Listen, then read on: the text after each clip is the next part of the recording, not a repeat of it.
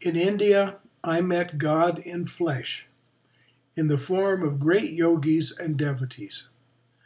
Transformed by their yoga and their devotion, they were embodiments of the highest consciousness, the consciousness that is God.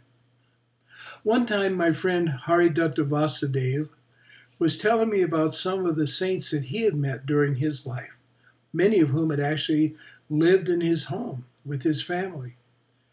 After one account, he paused and then said very intently, "They are the glory of India."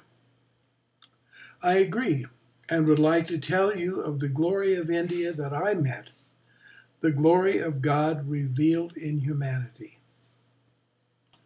The greatest of these was Swami Sivananda of Rishikesh. Rishikesh is a holy city in the Himalayan foothills, about 20 miles north of Hardwar, another most sacred place. In fact, my favorite place in all of India. Sivananda was truly in a class by himself. He was the Lord of life and death. He held the keys of immortality. This is not poetry. This was actually demonstrated many times in his life. He raised from the dead both animals and human beings. Although I could describe the other holy ones to some degree that I've met, Sivananda was beyond description or classification. He loved, and we loved him in return. I don't think even his closest disciples could say any more. I met many great yogis in India, but among them Sivananda was unique. The other yogis, great as they were, yet produced in me an external awareness, the awareness of their vibration, their very high energy. Now that awareness was certainly beneficial, but in a lesser degree, because it was outward turned and reality is inside. Sivananda was glorious and a wonder beyond telling, as was always evident. Yet I found that the moment I entered his presence, I experienced inner silence and became increasingly self-aware rather than drawn outward. I saw and admired him from the base of my true self. There's a lot of talk about being centered, but Sivananda's presence made me centered in the silent core of my being that is pure consciousness. Now the other yogis, however advanced and pure they were yet still in the game of evolution to some extent. Even those in Satyaloka are still just that, in a world, in a loka, not in the transcendent reality of Brahman that is outside all worlds. Sivananda, on the other hand, was out of the game entirely. He dwelt in the transcendent, while yet loving and blessing us in the realm of relativity, and that is itself the state of godhood. Sivananda was golden. Gauranga is the word in Sanskrit. His voice was the sweetest sound I've ever heard. His eyes were streams of love and joy combined. They healed and uplifted all that they looked at.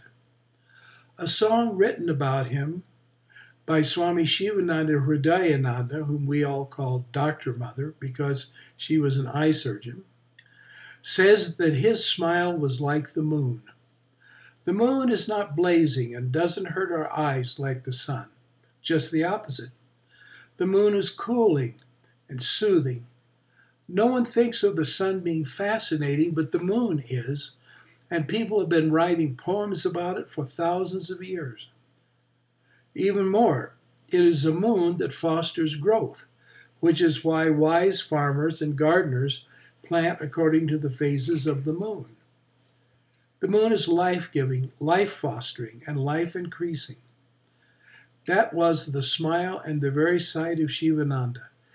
Everything about him brought peace and brought harmony to the beholder. My first knowledge of Sivananda's existence came from reading a tribute he made to Paramhansa Yogananda when Yoganandaji left his body in 1952.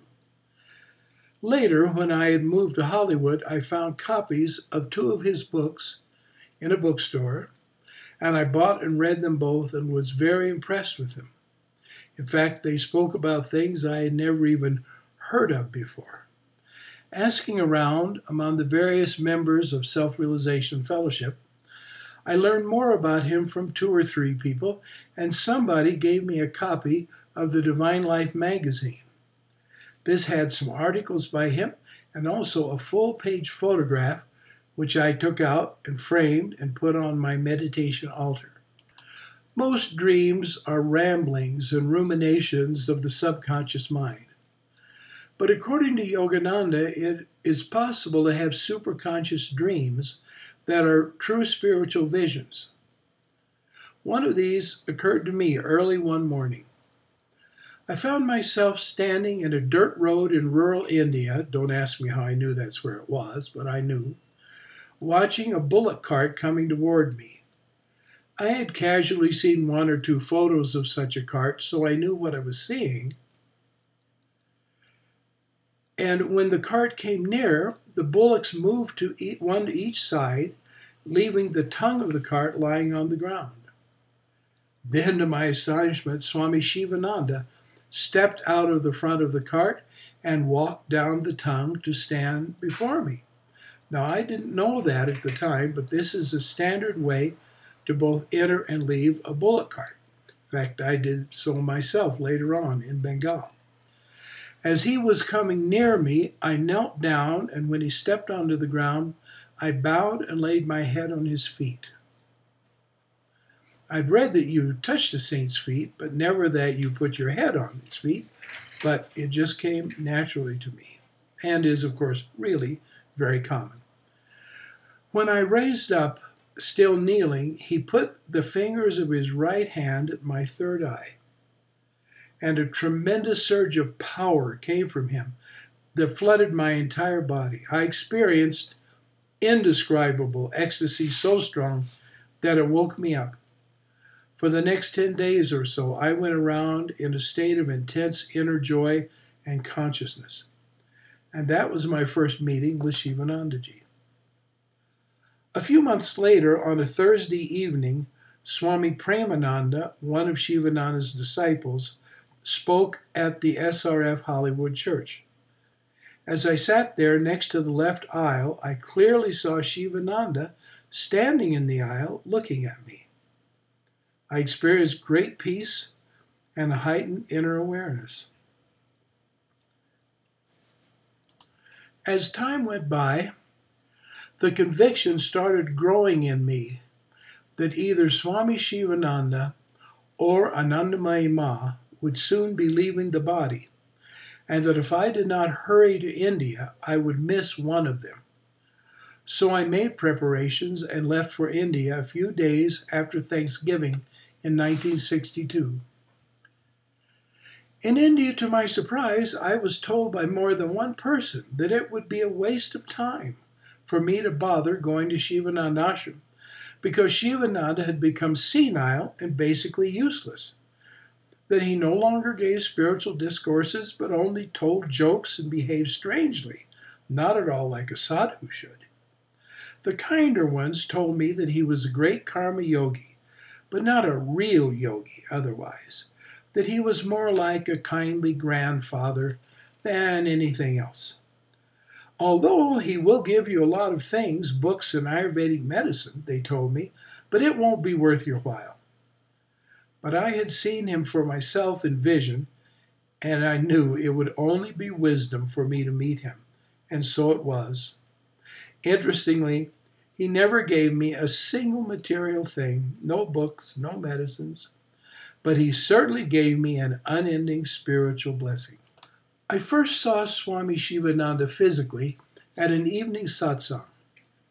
At the time, I was staying 17 miles away at Saptarishi Ashram, which was a few miles north of Hardwar.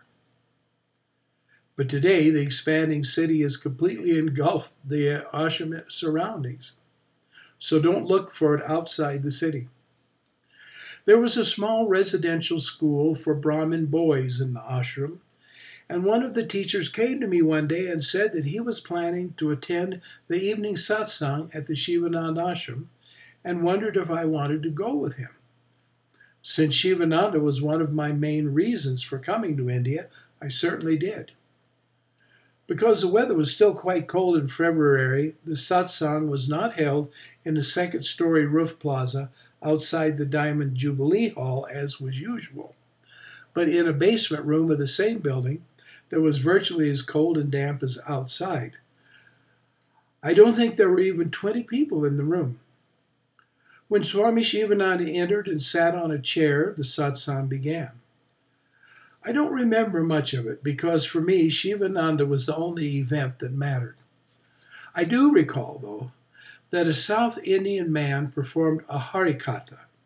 Hari Datta is a narration by a single person of a sacred story that is interspersed with devotional songs about whatever incident has just been told. At the end of the Hari Datta, the man began to speak to Sivananda with great emotional display, including some very dry-eyed weeping sounds. The master just sat there calmly, making no reaction whatever. Sivananda often told such people, devotion is not emotion. But tonight, his silence and non-response indicated his estimate of the performer's sincerity. Also, throughout the whole performance, he had often taken out a huge pocket watch in a wooden case. The purpose of the wooden case was to deaden the ticking sound so his meditation would not be disturbed. Interestingly, the Eastern Orthodox monks of Mount Athos have the same custom for both watches and clocks. So anyway, whenever Sivanandaji would bring forth the watch, Swami Devananda, his attendant, would hop up onto his knees, produce an immensely long flashlight, such as I'd never seen in America, and turn it on and direct it to the watch face. Sivananda would then snap the case shut with a bored look, and Devananda and the flashlight would subside until the next examination of the watch. Finally, it was over. Sivananda left, and so did we. But I had learned that it was no use for anyone to try and fool or impress him. That as he himself might say, if he was a touch American, show does not go. Being a genuine person, he had no tolerance for fakery. My next sight of Swami Sivananda was with Stephen Weiland, a former monk, brahmachari actually, of Self-Realization Fellowship, who 2 or 3 years before had come to India and become a disciple of Swami, also called Papa, Ramdas of Anandashram in South India. Stephen had stayed some time in Shivananda ashram during his first visit and wanted to go there for at least a day. We engaged a taxi and went to the ashram for the evening satsang, which was in the Diamond Jubilee Hall. This satsang and subsequent ones were very different from the one in the basement. When Sivananda entered, radiant with divine luster, the place was transformed into a heaven world. I'm not exaggerating, not a bit.